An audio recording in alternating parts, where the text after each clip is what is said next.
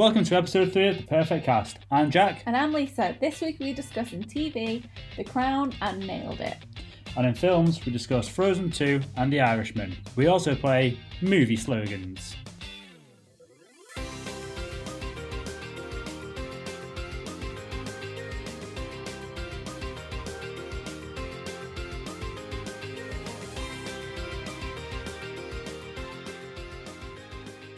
What have you been watching this week? So I have actually started season 3 of The Crown. Okay.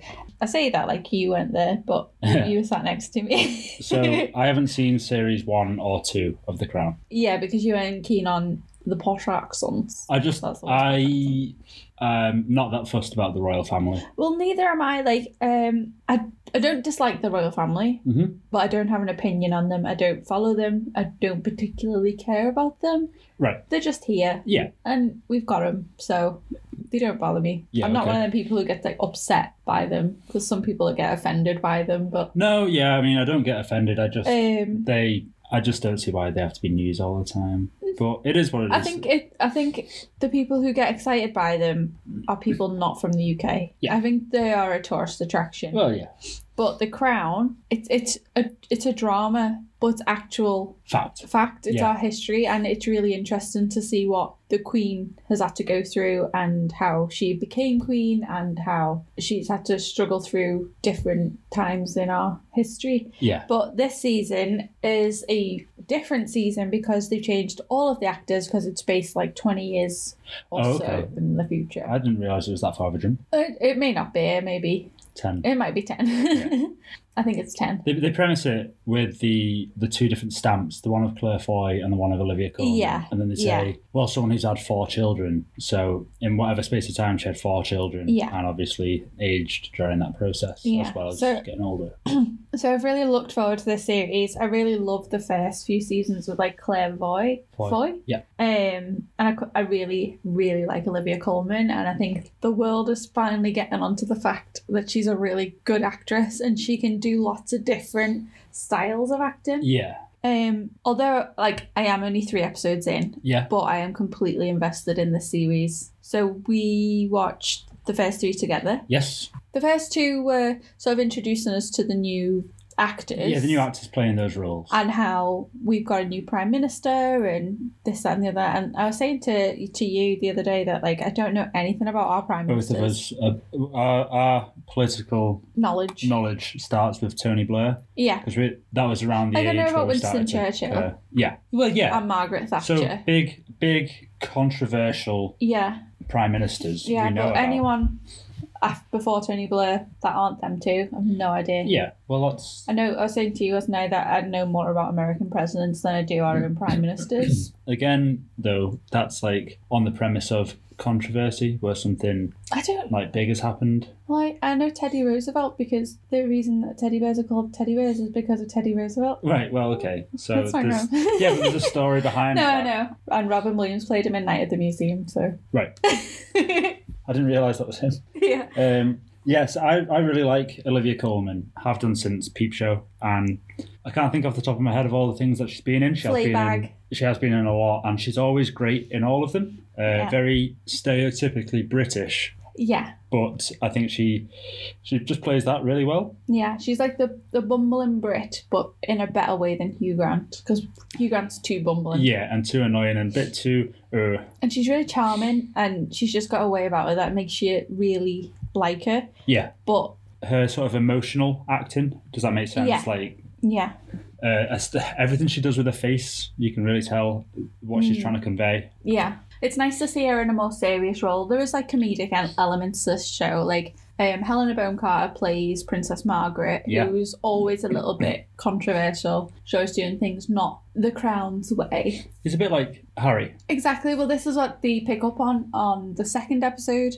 They talk about how each king or queen has they said something like it skips a generation, but they always have a sibling who's doing naughty things, basically, and they listed everyone. Bit of a black sheep. Exactly. So they listed everyone before the Queen, but then obviously there's Margaret, and then now we've got Harry, who gets into trouble sometimes, but he's charming and everyone likes him. I think you need that though with the royal family. Yeah. So you don't just think. Well, it's because they're not going to become the king or queen, so they're just like, I'm just going to enjoy what I've got. So I really enjoyed the second episode where it is Princess Margaret going round to America and just like boozing and partying. But then she, is it Johnson, the president? Yeah, yes. She meets. Johnson doesn't want to be a part. Allied with the UK. Yeah, he doesn't like Brits, basically. So the Queen sent him an invite to come to the UK as like a gesture to get to know each other. Yeah. And they can't turn that down because it'd look bad on them. So instead they go, well, why don't we invite Margaret since she's already here? Yeah. So it's a way of snubbing them without the public knowing that they were worried because she's a firecracker. Yeah, she's a bit of a firecracker. She likes to party, and she's the sort of complete opposite of what the Crown and like Buckingham Palace expect from someone over there representing England. Yeah. But she wins them over, and I think the whole sort of montage of them going to all these different places in America with the photography fella. husband. I just really enjoyed like that. Well, that's good. And the style of it, all the fashion, all the cars they were in. Yeah. And it's very, I like watching things from that time, like all the cars, the 60s. And the music and stuff. So yeah, the series is based in like 64? 64, it was 64, wasn't it? So Johnson had just come into power after JFK got shot. Yeah. And they bring it up a few times. I think that's also just to help you know exactly timelines where you are. Because I didn't know who President Johnson was. I'd never heard of him. But obviously I'd heard of JFK, so he clearly came into power straight after. Episode 3, though. I was about to say, the third episode is extremely emotional, and it's a subject I'd never heard of before. Yes. But I think the way they approached it was really amazing. So this brings us back to our point before where we don't know a great deal about our history. Well, this happened 50 years ago. It was the 50th anniversary in 2016. Yeah. There was a landslide. It was a mining incident in Aberfan in Wales. And like 112 kids died because it hit a school. Yeah, it was 160 people total, with the majority of them being children. Yeah, it's so sad to watch. Yeah. And you were reading... Yeah, I read an article in The Guardian saying that the producers invited a lot of the families who were affected by the incident down to be extras on the show. And the ones that took up the offer, which I thought was really just heroic of them, were given counselling and support that they hadn't received 50 years previously. Yeah, so this is the first time they'd ever received sort of therapy to help with the... PTSD? PTSD. Yeah, I thought what a beautiful, not tribute, but way of just supporting those families. Like, they wanted to tell the story, but they weren't sure how it happened. The main thing is there's a lot of controversy about the Queen not appearing. Because the Crown only shows up to hospitals. Yes. They don't show up to disaster sites. But the Prime Minister at the time, Harold Wilson, was like, they want to see your face. They want to be comforted. And she responds with, you want me to put on a show? And he went, I didn't say that. I said, I want you to go and comfort the people. Which I thought was a really smart move on his part, because previously the Tories have been in power and they've just been like, I don't know about the Tories actually. Yeah, let's not get into politics. Yeah, so episode 3, it had this really sort of controversial story with a deeper backstory related to the Queen. Yeah, I cried all the way through that episode. We were both in tears. Yeah. It's shot incredibly well, the main part of the incident. It's really sad. It's devastating. And really, harrowing. Yeah. But also, it's a true story, which I didn't know about, and now I do. And I think it's been done really well. The whole thing was built as a set out where they have the set for Buckingham Palace and everything like that. Makes me, I want to continue watching the series. Well, I think it's really good. And maybe I'll go back and watch series 1, series 2. I think you should, because it's quite interesting. There's some episodes where nothing really happens, but I really enjoyed The Crown. Yeah, cool. The Crown. The Crown.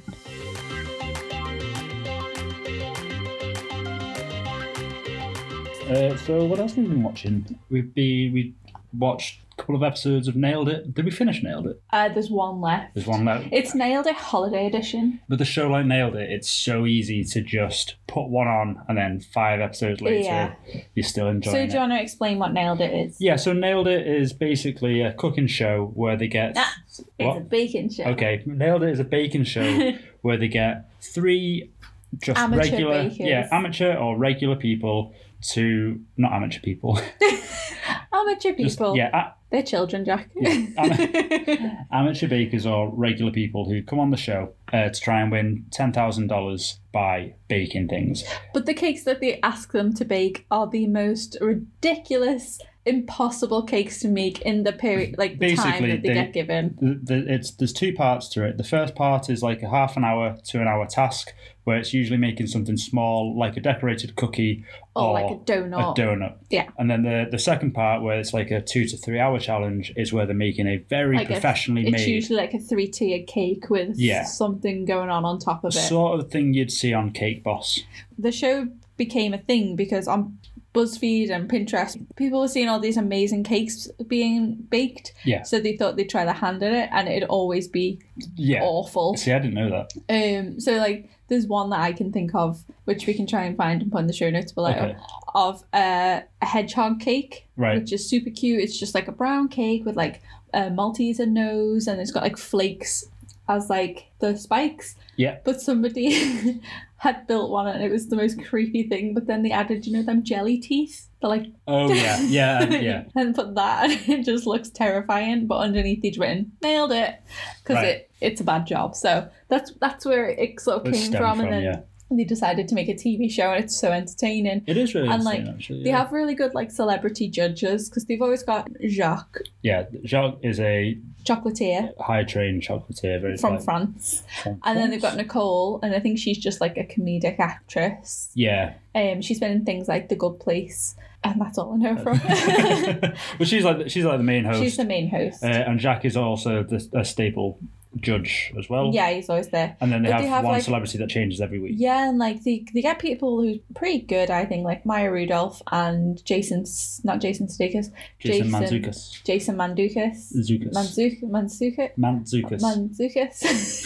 He's 40.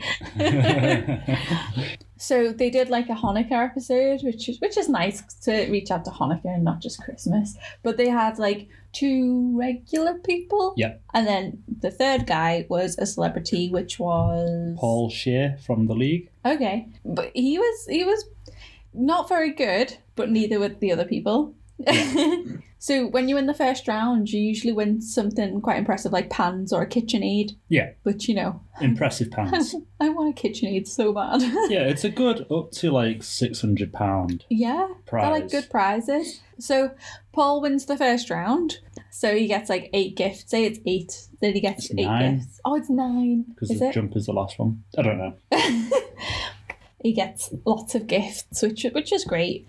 But in my head, I was a bit like, he's a celebrity. He doesn't really need this stuff. Yeah. But then he went on to the next round, and the other 2 guys were not very good. No, not at all. And, I mean, neither was he, but his tasted the best, and it did look the best. So he did end up winning, nailed it. Yep. But because of that, he was like...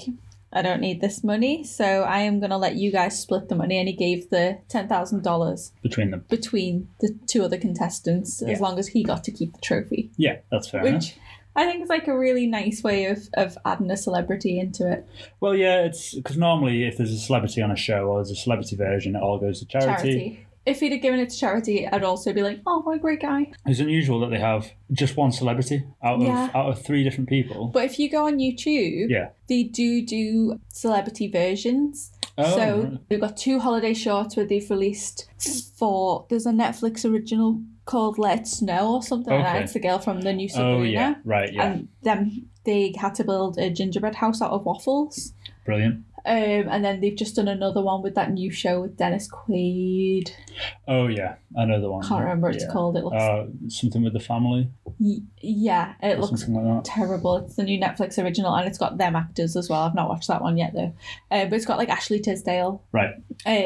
Yeah, so nailed it. It's essentially getting regular people to cook in a challenge that's set up to fail. Yeah, it's great. It's really funny. It makes you laugh out loud. It's definitely an easy one to binge. Yeah, I really enjoyed it. I saw today, last week we spoke about the toys that made us. Oh, yeah. And there's a show now called Movies That Made Us. Oh, shut up, really? Yeah, so I think they're doing obviously they've got toys that made us, then there's movies that made us.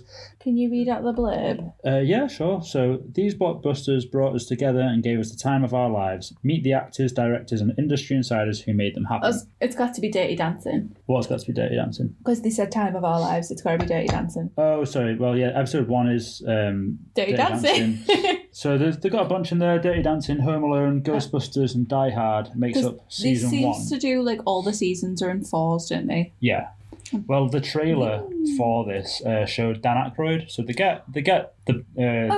I really want to watch that. I don't know what that noise was. they bring in the big names for these shows. I'm really excited. I really want to watch that. Okay, yes, we'll watch that. Really good. We'll watch that this week. We'll give that a go. We'll let you know our thoughts next. Yep. So that's pretty much it from TV we've watched this week. Yeah, we've not watched tons of TV because I work in e-coms, so Black Friday has taken over my life this week. So not much TV. Nope. Yeah, so not a great deal of TV this week, but we have been to the cinema. Yeah, we treated ourselves. We went to go and see Frozen 2. I'll just give you a quick description of Frozen 2, which I stole from IMDb. Anna, Elsa, Kristoff, Olaf and Sven leave Arendelle to travel to an ancient autumn-bound forest of an enchanted land. They set out to find the origin of Elsa's powers in order to save their kingdom. Brill. That about sums it up. It does. Oh, we're done? Don't need to do All right, well, that was Frozen 2.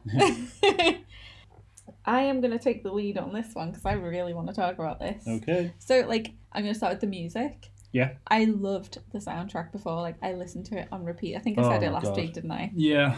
But now I've seen it, I love it even more. The songs I didn't quite get and like, now you've seen them in context. I now love them. Right. Yeah. So Evan Rachel Wood is playing the mum this time round because the mum sings. When she sings, she sounds like a mixture of Idina Menzel and Kristen Bell, who play Anna and Elsa. Because Kristen Bell is quite squeaky and cute sounding because she's little, and then Idina Menzel's got this big powerful voice and Evan Rachel Wood is a nice mixture of the two. Squeak. Like Stuart Little. She's Stuart Little. She's Stuart Little. Oh no. The music's really beautiful throughout the whole thing. Yeah. Well, they've got a tough act to follow with Frozen 1. Yeah. So Into the Unknown is really powerful, and I do think it's better than Let It Go. Yeah. But then All Is Found is the song that Evan Rachel Wood sings. Right. To a, it's like a lullaby. Oh, that's okay. Is that the main one that's throughout the whole film? That has the premise of the quest they go on. Yeah, it's really good and it's really pretty. When you're listening to the soundtrack, you don't realise that if you listen to the words, there's a lot of messages about what's going to happen in the lyrics. But I just really love the soundtrack and I really enjoyed, and I know you didn't like it at the time. I don't know if you've changed your mind now, but Kristoff's solo. It's an 80s power ballad. Yeah. And I listened to it the first time on the soundtrack and I was like, I think I said it on this podcast actually. I said, it's crap. He's pretending to be he's pretending to be the reindeer and it's weird and crap. Okay. I love it. So, I've completely done it. 260, I love it. So I said to you after the film that it was funny, but I don't know why it was in there. But yeah, Kristoff in general, all the post-film or pre-film interviews I've seen about Frozen 2 includes the actor that plays Kristoff, where when Frozen 1 came out, it was all about Idina Menzel, Kristen Bell and Josh Gad. Yeah. And now they seem to have added Kristoff into this. I think it's because people really liked Kristoff in the first one. I don't think that they realise how much people find him quite charming. So my point with this as well, similar to Drax in Guardians of the Galaxy, he has a couple of funny lines in the first film, but I don't think that was the intention of the character. Yeah. And then after listening to what people were saying, Drax was mega funny in the second one because he had a lot more humorous lines. Yeah. And I think they've done a very similar thing with Kristoff in this. He was sort of a bit dorky, in the first one, and yeah, he's still dorky in this. He is a funnier character in the second film, and I think it is based on, oh, we really liked him from the first one, similar to Drax.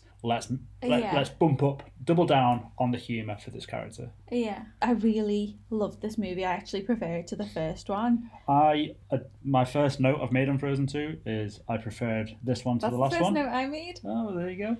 There's more of a sense of adventure, and I think it's mainly because the first one is setting up the characters. It's all about Elsa letting go of her fears, coming out and accepting who she is. She's been given these powers, but sort of wants to hide away from society, afraid that they might hunt her down. More about embracing them, yes, but also trying to figure out why she has them and just trying to get a better understanding of them rather than fearing them and like not understanding them. Like this film's just about like learning about yourself and how to be happy and just living with what you've got.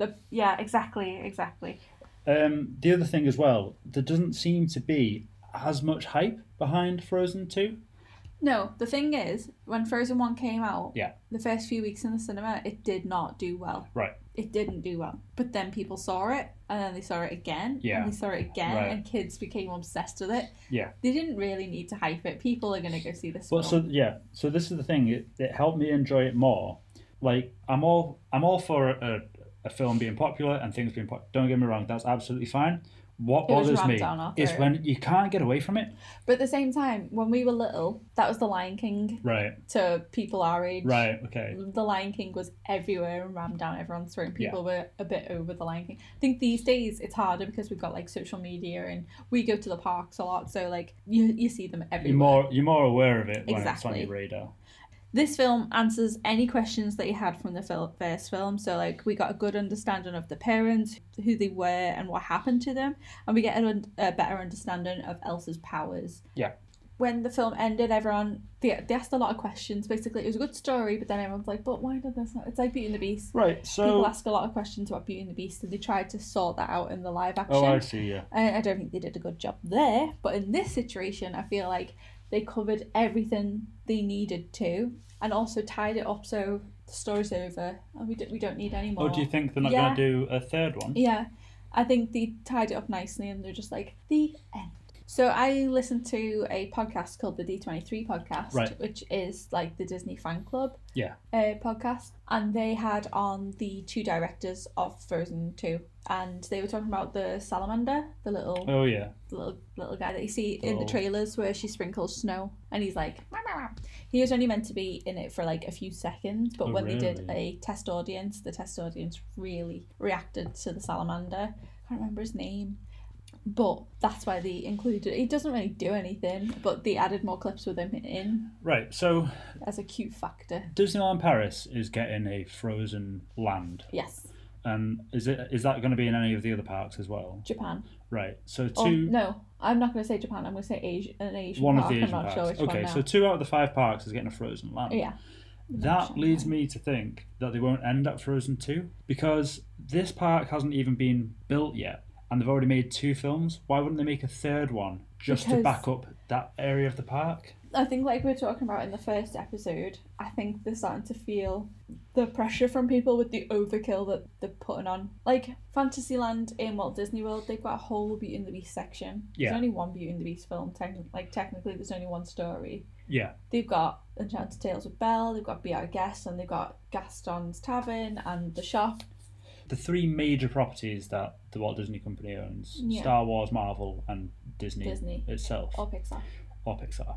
So, Star Wars, all the films and TV shows all exist within that cinematic universe, or they're all in that same universe, cinema or TV or whatever. Marvel is exactly the same. It all exists in that universe, unless it's a story outside of, in a different, not universe, can't think of the word, but, in like a parallel universe, sorry. The question is do all the Disney things live in the same space? Because we've seen, like, the Rapunzel in Frozen 1. Yeah. And wasn't it rumoured that Anna and Elsa's had a brother who could have been Tarzan? No. So the thing is, with Tarzan, his family were sort of shipwrecked on an island and they had a baby with them. Right. And when you look at the pictures of Tarzan's family, they look a bit like Anna and Elsa's parents. So yes. I think that's why they addressed them and how they passed away. Right. In this film, to sort of put them rumours to bed. I think Rapunzel being in Arendelle was just a bit of an Easter egg. Right. Because sometimes, like in The Little Mermaid, you see Goofy and Mickey in the audience. Yeah, and like so when the kids are playing with snow, they make a little Baymax. They do make a little Baymax and a Totoro. And a Totoro, yeah. So how do they know about Baymax when it hasn't been invented? It's just thing. It's just a cute. little Yeah, Easter it's just an Easter egg. A Easter egg. Yeah. That laugh. I think with Disney stories, they're all fairy tales, so they're not unique stories like Pixar. Snow White is a story they've taken from another author. Yeah. Frozen was based on the Hans Christian Andersen Ice Queen. Okay, yeah, that makes sense. Yeah. So instead of tying all of these stories together in their own universe they're just fairy tales. Retelling the story. Yeah, of fairy tales. Through animation. Yeah. Fair enough. Pixar, on the other hand, rumours of them all being in the same universe and timeline and stuff like that. So. And that's why there's a Pizza Planet truck in all of them. Yeah. Yeah. Oh, one thing we didn't point out last week, sorry, just to dial that back really far, Lisa actually spotted on Klaus's sleigh the numbers A113. Yeah, which is the classroom that a lot of Pixar animators went to in uni. Yeah. Or college. Art school, I think is what they call it. Yeah, to learn animation, basically. So it's cool to see that number, because you see it's in every single Pixar film, so it's unusual to see it outside of a Pixar film, so it's nice that someone who's obviously been in that classroom has added that little nod to Klaus as well. It's sort of become like a mark of respect, like just a badge in itself, hasn't it? Like, yeah, it's just like we were there sort of. Yeah, it's cool. Yeah. All in all, I thought the film was funny, heartwarming, and very emotional. We both actually had a little cry. I laughed throughout. So in the first one, Olaf is born or made, and he's there, and he's got a bunch of funny lines, and you just sort of go along with it, and everything he says is funny. What I enjoyed about this one, and I think it ties in with the whole Christoph playing on a comedy element as well, is that he says a few things that are really grown up or not breaking the fourth wall, but almost like he's talking directly to the viewer. So just one of the things I've got written down, when the citizens of Arendelle get evacuated during an earthquake and they're all just stood by the edge of this mountain, there's two kids sitting around putting icicles in Olaf's face, making a beard for him, and he says, "We're calling this controlling what you can when things feel out of control." And I think it's just a really grown up line whilst two kids are putting things in his face. That's what I really liked about Olaf in this film. Yeah. He says he's more mature and he's gotten older. He's learned to read, so he's been reading loads of facts and he keeps giving out really random facts. Oh yeah. So I feel like they've dialed him down, which is good because sometimes Olaf could be too much. Yeah. And I think they've been picking up the parents and adults are a bit okay, that's enough now. You're ruining him for me. They made him really funny, and I really enjoyed it. Yeah, I want to go see it again. I'd like to see it again. Anna says, "What's the thing you always say, Olaf?" And he goes, "Oh, my theory about advancing technology is it's both our savior and our doom." And it's true to the real world with AI and everything like that. And it's just stuff like that which aside from it just being daft things he says, there's all these little hidden gems within what he's saying. Find funny. There's one he says about, "I wonder how this forest is going to transform us all from when they go in to save the forest." And then when he leaves the forest later, he says, "I still don't know what transformation is, but I think it really has changed us," or something like that. And you really have to listen out for them because it's amongst all of the random stuff he says. Yeah. But yeah. I think the script's quite smart in this one. The first film, they didn't think it was going to do very well, and like I said before, it didn't do very well in the first few weeks. So I think this time they were we really need to capture everyone. Parents hated us because of how obsessed kids got with the film. So I think this time they were we want to please everyone, and I think they did. I don't know anybody who's disliked it. I thoroughly enjoyed it, and I highly recommend going to see it if you enjoy a Disney film. No, I really enjoyed it. I watched it again.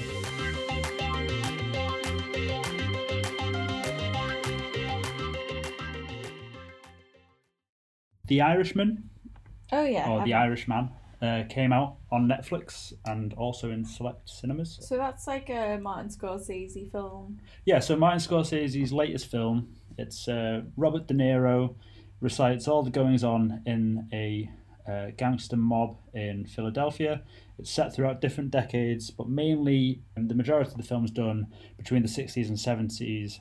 It's really long at 3.5 hours, which that's a long film. It's a long film. When I saw it advertised, I thought Robert De Niro, Joe Pesci in a gangster movie. Yeah. All you're missing is Ray Liotta. You've got yourself Goodfellas. It's the same director. It's a very similar vibe. And I thought, I'm really excited because it's another mobster film and Goodfellas is brilliant. I actually rewatched it today.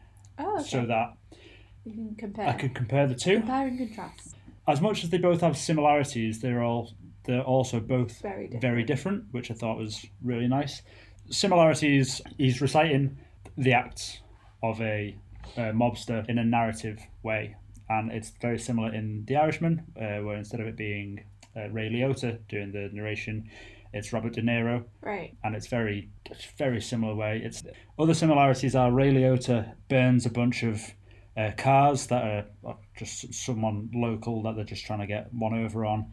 And also in The Irishman, Robert De Niro blows up a ton of taxis. So it's very similar in that way. Right. Yeah. So that's one similarity. There's another thing where everyone's sitting around in a bar or everyone's sitting around in a restaurant between the two films. In The Irishman, it cuts to the person and brings up a little synopsis. It gives you the name, when they died and how they died. Right. So it might be like Joey the Head died 1977, got shot 3 times in an alley, and it'll just come up in text on the screen for you to read. Where in Goodfellas, it'll be Ray Liotta's voice going, this is Doug the crew, who, well, I don't know, they've all got stupid odd names. And it doesn't tell you how they die, but it's just the way it introduces them, the way it flows through the film. Both similar. Also, again, Joe Pesci and Robert De Niro as gangsters. Yeah, so I thought it was just going to be a typical mob film where it brings in the characters and then just shows you all the gangster stuff they get up to. But it was that, but so much more. It had a lot of a deeper political twist. Joe Pesci brings Robert De Niro through as a gangster, and it all starts off with the term painting houses, which doesn't actually mean going to paint houses. It means shooting someone in the face and painting the house with the blood. Not literally, but the way it sprays would be in a good job for Dexter. De Niro proves his worth to the mob, and they send him to work for Al Pacino, who is playing Jimmy Hoffa, who's the main political interest in the film. So it really has all these political ties. He's got several opponents who tend to get whacked throughout the film. One of the things I did like is the slang they use, all the gangster slang. Oh, I did another 5 years in school instead of doing time in prison. And whenever they're on the phone, they never mention weapons. They just say, oh, have you got your friend with you? To say, oh, have you come armed? Have you got your gun? I thought Goodfellas was long at 2.5 hours. The Irishman is a whopping 3.5 hours long. I felt like it could be shortened, but also I would sit through and watch it again, try and find anything that I missed. Films usually are always better the second time round. One of the biggest flaws I thought about this film, though, was so they use this youngification technique throughout the film, mainly on Robert De Niro, who is pushing 80. Wow. Yeah, he's been around for a while, and I mean, he's a fantastic actor. But they use CGI to make him look young. Yeah. And it doesn't work. The CG is brilliant, and I don't know if that leads back to what we were saying a couple of weeks ago, where it looks great now. Will it look good in 2-3 years? But it did look great.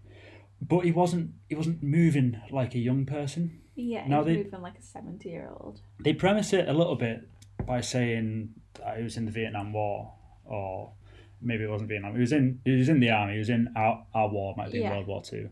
I don't know if they mentioned that he got an injury or anything like that, but he walks and moves a bit like, do you know in the first Batman where he couldn't turn his head to the left and the right? Yeah. He's sort of dead bulky and dead stiff, and he moves like... I just don't know why. So in Goodfellas, they get a guy who looks like a young Ray Liotta, and when they transition to him 10 or so years later, you go, oh, clearly that was the kid. Yeah. They look the same eyes, It was brilliant, but they didn't have a youngification then, and it works. The storytelling's there. I don't know why they couldn't have done that with De Niro. Yeah, because surely it's not cheaper to get somebody to manufacture all of the CGI. Yeah, I don't know. Surely it's cheaper to get an actor to do a few lines as a younger version. Possibly. I mean, they're probably just showing off a new technique that they've got. Maybe, but I just thought they could have just used a younger actor, maybe brought another actor through. Yeah. Anyway, Scorsese's brilliant at making mob and gangster films. This adds to his filmography. Is that a word? I don't know. Just what he has already. Yeah. One of my favourite characters in it was played by Stephen Graham, who's a local Scouse lad. It's a local Scouse lad. He's a local Scouse lad. Yeah, he's been in a bunch of stuff. Yeah, you might know him from This Is England. Boardwalk Empire. Yes, but what was he just in that one we like to watch called not Call of Duty? Not Call of Duty. Line of Duty. Line of Duty. Was he in Line of Duty? We've not seen that season yet. Oh, He's right, in Line okay. of Duty, yeah. Yeah, We need to catch up with that. So the thing is with Stephen Graham is he can be in a bunch of indie TV shows or just BBC, ITV things. Does he play an American? Yes. Oh, okay. Yeah. Can he do an American accent? He can do a really good. He's just brilliant. I don't know what it is about Stephen Graham, but everything he's in, I always think, he's in it. It's gonna be fantastic. Yeah. And he plays a bit of a cheeky chappy in this. One of my favourite bits in the film is when the FBI come and arrest Stephen Graham, and they're all sitting around in Florida playing poker. Right. As they approach him, they're like, right, we're taking you in for this. And he goes, oh, can I at least not finish my hand first? So, they're halfway through a game, no, get your stuff. And they're like, he sits and he smokes his cigar and has, a sip of his drink or whatever. He gets up and there's, 5-6 agents all surrounding him, just walking him back to the car sort of thing. And then he takes 2 or 3 steps to pretend and run away, and then turns around and shakes his finger at the FBI guy, just cheeky chappy. But I just thought I was really hoping that's improvised because it's got that sort of Scouse humour to it, which I just thought was brilliant. So that was just another thing I liked about the film. So highly recommend it. Okay. It's one of those things though which I've seen a lot recently with all these new, I'm going to call them streaming channels, because the way we watch TV has changed quite drastically. Yeah. But there's now that many streaming services that they're basically the new TV channel where you choose what to watch on that channel. But we pay for each channel. Yeah. So what channel is it on? It's on Netflix. It's on Now TV. It's on Amazon Prime. Yeah. Even Channel 4 now, it's still free to watch on all 4. But you can pay £4 a month to not have adverts. Oh yeah, ITV's been doing that for ages. Oh right, so I didn't know that. Yeah, but it's even BBC. BBC Three is online only, so that's a whole channel on the BBC which we pay TV license for that we can only watch on the internet. So not only that, but then the films coming out on Netflix, they're also in the cinema. Yeah, it's weird. But I like it because it's keeping cinemas alive. Yeah. Because I do like going to the cinema. They're just so expensive. That's why we only go. I really wanted to see Frozen the weekend it came out. Yeah. On, opening weekend, but it wasn't on a Meerkat. And for those who don't know what Meerkat is, it's an offer that you get in the UK if you go to comparethemarket.com and get an insurance quote. You can get a year's worth of 2-for-1 cinema tickets on a Tuesday or Wednesday. So we only go to the cinema on Tuesday and Wednesday where we can get buy one get one free essentially. And also, it's better when we live in Liverpool. If you go to the cinema when there's a Liverpool game on, it's even quieter. So quiet. It's so nice. It's brilliant. Right, so that's The Irishman. Watch it. I won't. It's 3.5 hours, but it's definitely worth the watch. Do you know what? One thing we didn't do for Frozen 2, but we can do it now. Frozen 2, how many stars? 5 out of 5. 5 out of 5? I know you like out your 10s, so 10 out of 10 if I'm going to go by your star rating. But yeah. I want to go see it again. Good. Oh, okay. Yeah, I'll give Frozen 2 a 4.8. Wow, that's quite generous. I thought, you're not a princess film kind of guy. Well, it had the mythology behind it, which I really liked. No, I like the way they give little nods to the Norwegian culture, even though Arendelle technically isn't Norway. Yeah. It's a Norwegian story. Fair enough. The Irishman, what are you going to give out of 5? based off everything I've just told you about it. Three. Straight down the middle. Yeah. Not seen it, only heard what I've told you and watched the trailer. And I wouldn't watch it myself. Fair enough. So. It got a whole layover on IMDb. It was really annoying. Oh, really? Yeah. So it had a full layover everywhere, which was fine. Oh. But then on the actual page itself, you know, IMDb's got that dark overlay. They had red text. That's not... You can't see that. Not only me, but that is not colour contrast friendly at all. So, IMDb. It's the most emo colour contrast. Sort your accessibility out. The Irishman, though, I'll give it a 4 out of 5. Wow, that's quite high. It didn't... Well, no, because it was brilliant, but they didn't need the youngification. It didn't need to be 3.5 hours long. Okay. They're my only reasons. Okay. Right. But my only thing with, like, things like that is when I see a film that's just, like, celebrity, you know, like, big celebrities, I'm like, oh, they've got these big names because they don't feel confident with the script. Dr. Dolittle, the new Dr. Dolittle. You should see the Hugh list Jackman. of cast Is that Hugh members Jackman? on that. No, it's Robert Downey Jr. Oh, yeah, no. Is that Disney? No, it's not Disney, it's Universal. I think it had, like... Oh, yeah, I'll read it to you. It's got Robert Downey Jr., Tom Holland, Emma Thompson, Selena Gomez, John Cena, Ralph Fiennes, and Rami Malek. And that's only just... like, the Google search of the, like, 8 actors on the carousel that you can see. There's, do you know when it's like you watch the trailer and it goes starring and does all the names. 1,000 names. It just did, that was the trailer. The trailer was just names. It was like watching the credits. You know, I found interesting is Dr. Dolittle, the first ever film that came out, was 1967, and then we had the Eddie Murphy version in 1998, and now we've got this one in 2020. Yeah. So that was 30 years different, 20 years different. So in 10 years' time, we'll have another Dr. Dolittle. Whoa. And then we'll have to go back in time. And maybe it'll have like 50 big names in it. But apparently we can't make new films. So have you seen the trailer for Dr. Dolittle? I think we watched it together. It looked terrible. It looks... terrible. Okay. Like, I love... a good kids' family film. I really enjoyed the Eddie Murphy one when I was little because it was just stupid and slapstick. But, I mean, I can't imagine anyone watches it anymore, but this just looks... It looks like the Oz one. Oz. Was it called Oz? Yeah. The one with... James Franco. Yeah. And Mila Kunis. Oh, my God. It's so bad. That's what it reminds me of. We're coming at you this week with movie slogans.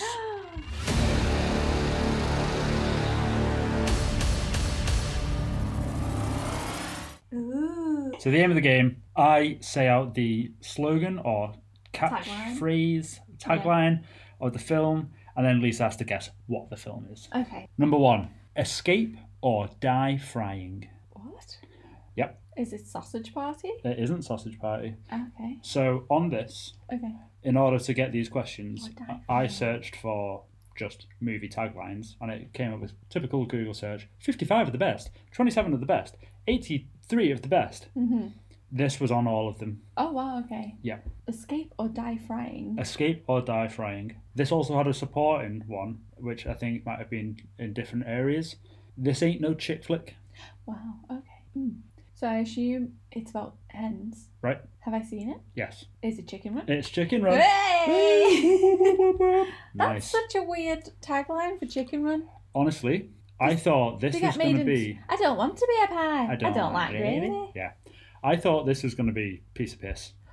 Trying to find all of these ones. That's what I thought last week. What you think is the catchline to the film tends to just be a line from the film that's most recognisable. Like Ferris Bueller is the, if you don't stop and look once around in a while, you might just miss something. Not the catchline. It could just be a random thing that has nothing to do with the film, like this one. If you hadn't have said that second slogan, I would have known. This is only one chicken film that's worth watching, isn't it? It isn't Chicken Little. Chicken Run, great film that's on every Christmas. It's fantastic. If you've never seen it, Mel Gibson's best work. Oh, I kept thinking George Clooney, but it is Mel Gibson. You're right. Gibson. It's absolutely brilliant. Apart from Lethal What Women Want. Oh. And What Women Want. Even though it's sexist. It's great. Well, that's why they made What Men Want. Equality. Yeah. Both genders have. Anyway. Question 2. His story will touch you even though he can't. Bubble Boy. No. Oh, I was really confident then.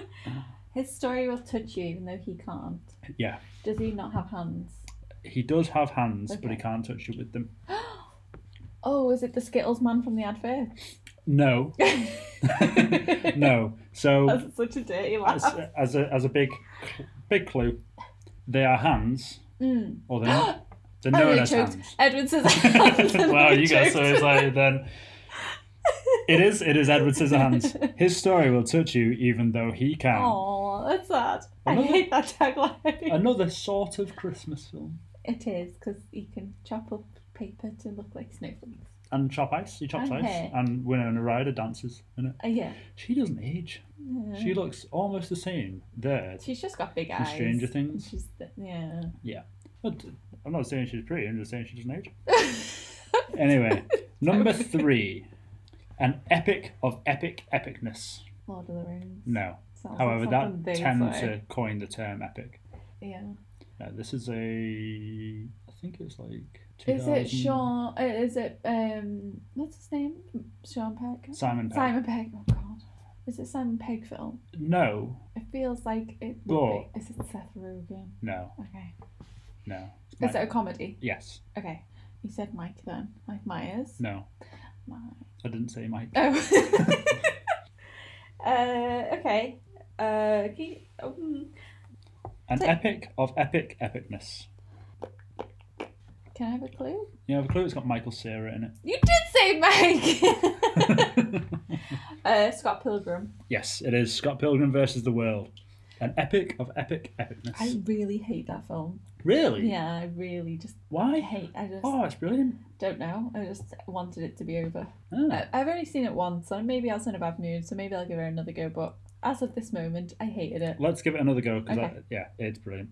Okay, number 4. This, I think it's going to be a slightly tricky one. Okay. Number 4. A lot can happen in the middle of nowhere. Oh. Have I seen this film? You have seen the TV show. I'm not sure if you've seen the film. A lot can happen in the middle of nowhere. It's got William H. Macy in it. Shameless. No. They didn't make a Shameless film. How do you know? Yet. William H. Macy. In the TV show or the movie? In the movie. I can't think of any William H. Macy movies. Okay. Apart from that Lincoln Lawyer. It's not that. A lot can happen in the middle of nowhere. What kind of film is it? Like genre? It is a thriller / drama / dark comedy. Oh, what can happen in the middle of nowhere? I don't know. So a couple more clues. It's got Steve Buscemi in it. The blurb for this film. Jerry Lundegaard's inept crime falls apart due to his and his henchmen's bungling and the persistent police work of the quite pregnant Marge Gunderson. Oh, okay. Is it... Oh, my gosh, what's it called? Martin Freeman. Yes. Martin Freeman was in the TV show. And they all talk like that. They do. They all sound not Irish. But they all sound Irish, but even though they're American. Yeah, they're from... Minnesota. They're from above Wisconsin. What the... Oh. I'm dying to say a long Fortnite. Time ago in a galaxy. Far, far away. Fargo. There we go. Okay. Number 5. Still, it's another tricky one. On this one, I'll allow you to swap it with one of the backups. Oh my gosh, okay. Okay. So, question 5. Only their mother can tell them apart. Parent Trap. No. But what are the parents? Twins. Only their mother can tell them apart. Right, yeah. So that's why I put that one in, because I thought, that's... So what? That's brilliant. Only the mother can tell them apart. Stupid and silly at the same time. So for those who haven't seen Twins, the twins are Danny DeVito and Arnold Schwarzenegger. I don't know about you, but I can definitely not tell them apart. I can see a difference. I can't. Danny's got less hair. That's it, of course, yeah. Right, that's it, yeah. I want to hear the alternative. You want to hear the alternatives? Yeah. Okay, if we play this again, we won't be able to use these. Sucks to be you. Okay, so there's 2. Okay, fine. Bonus round. He may be dead, but he's still the life of the party. Oh. He may be dead, but he's still the life of the party. Casper? No. Mm-hmm. Never seen it. Casper, catchphrase is, get an afterlife. Shut up, was it? Yeah. That's excellent. Have you seen it? No.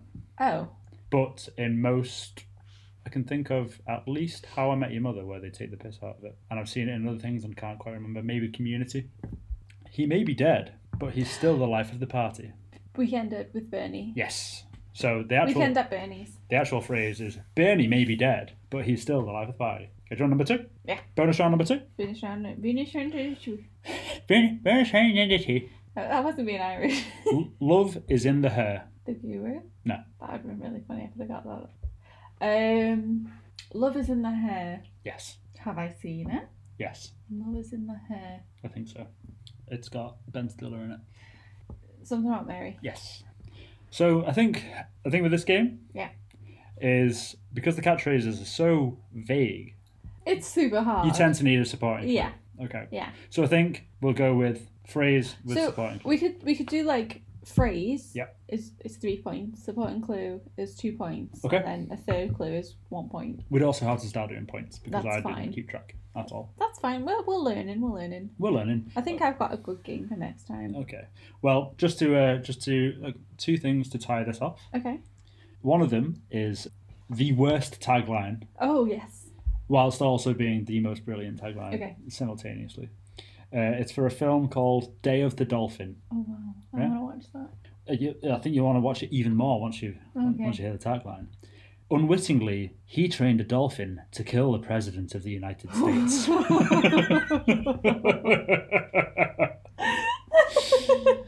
Not what I thought that film would be about. No, and the second thing. So this is my cool find of the week, which I've not had in a while because I don't find very many. Cool You've not things. had in a while. Yeah, I don't find very many cool very things. Many. Right, I would like you to give me a random word. Basket. Basket. Okay. So what this is it's a slogan generator. Okay. So I type in the word basket. I generate some slogans, and already in under a second,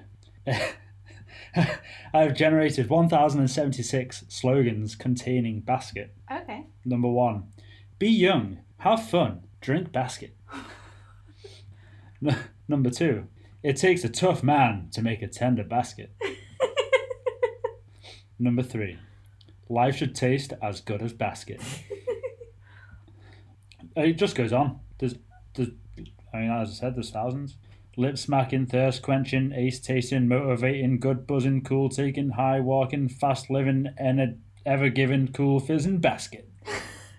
And where is this? A website?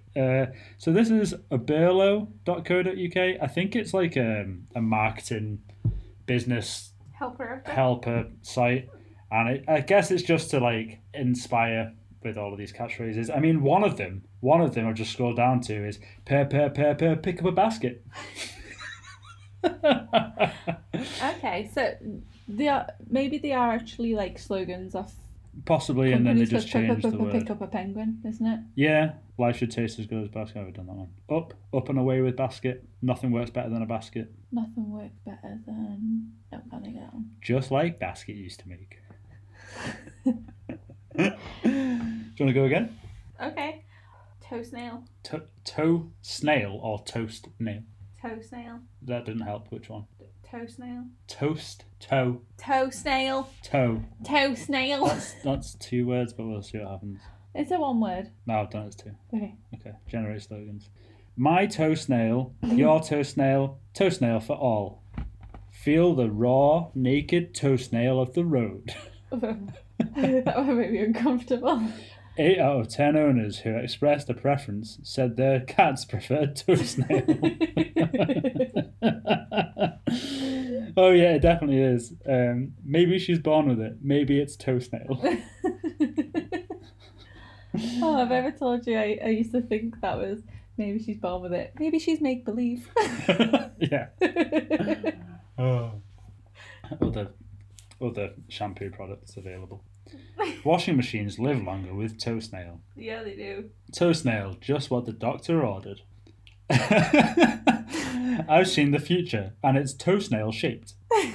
Oh God. You'll wonder where the yellow went when you brush your teeth with toe-snail. You wonder where the yellow went. The ultimate toe-snail machine. Oh dear. So easy. No wonder Toe-snail is number one. So yeah, that's my find of the week. I don't have a find of the week. I didn't know we were doing this. Well, we do it every week.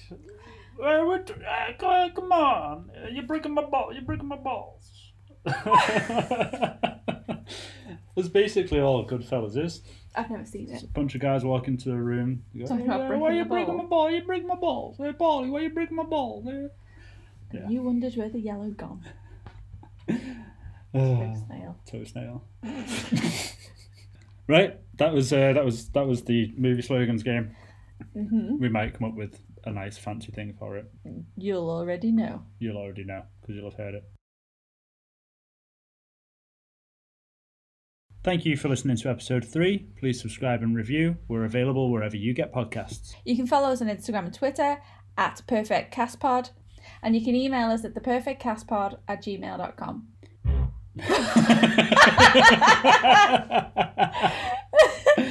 I just thought. Bye.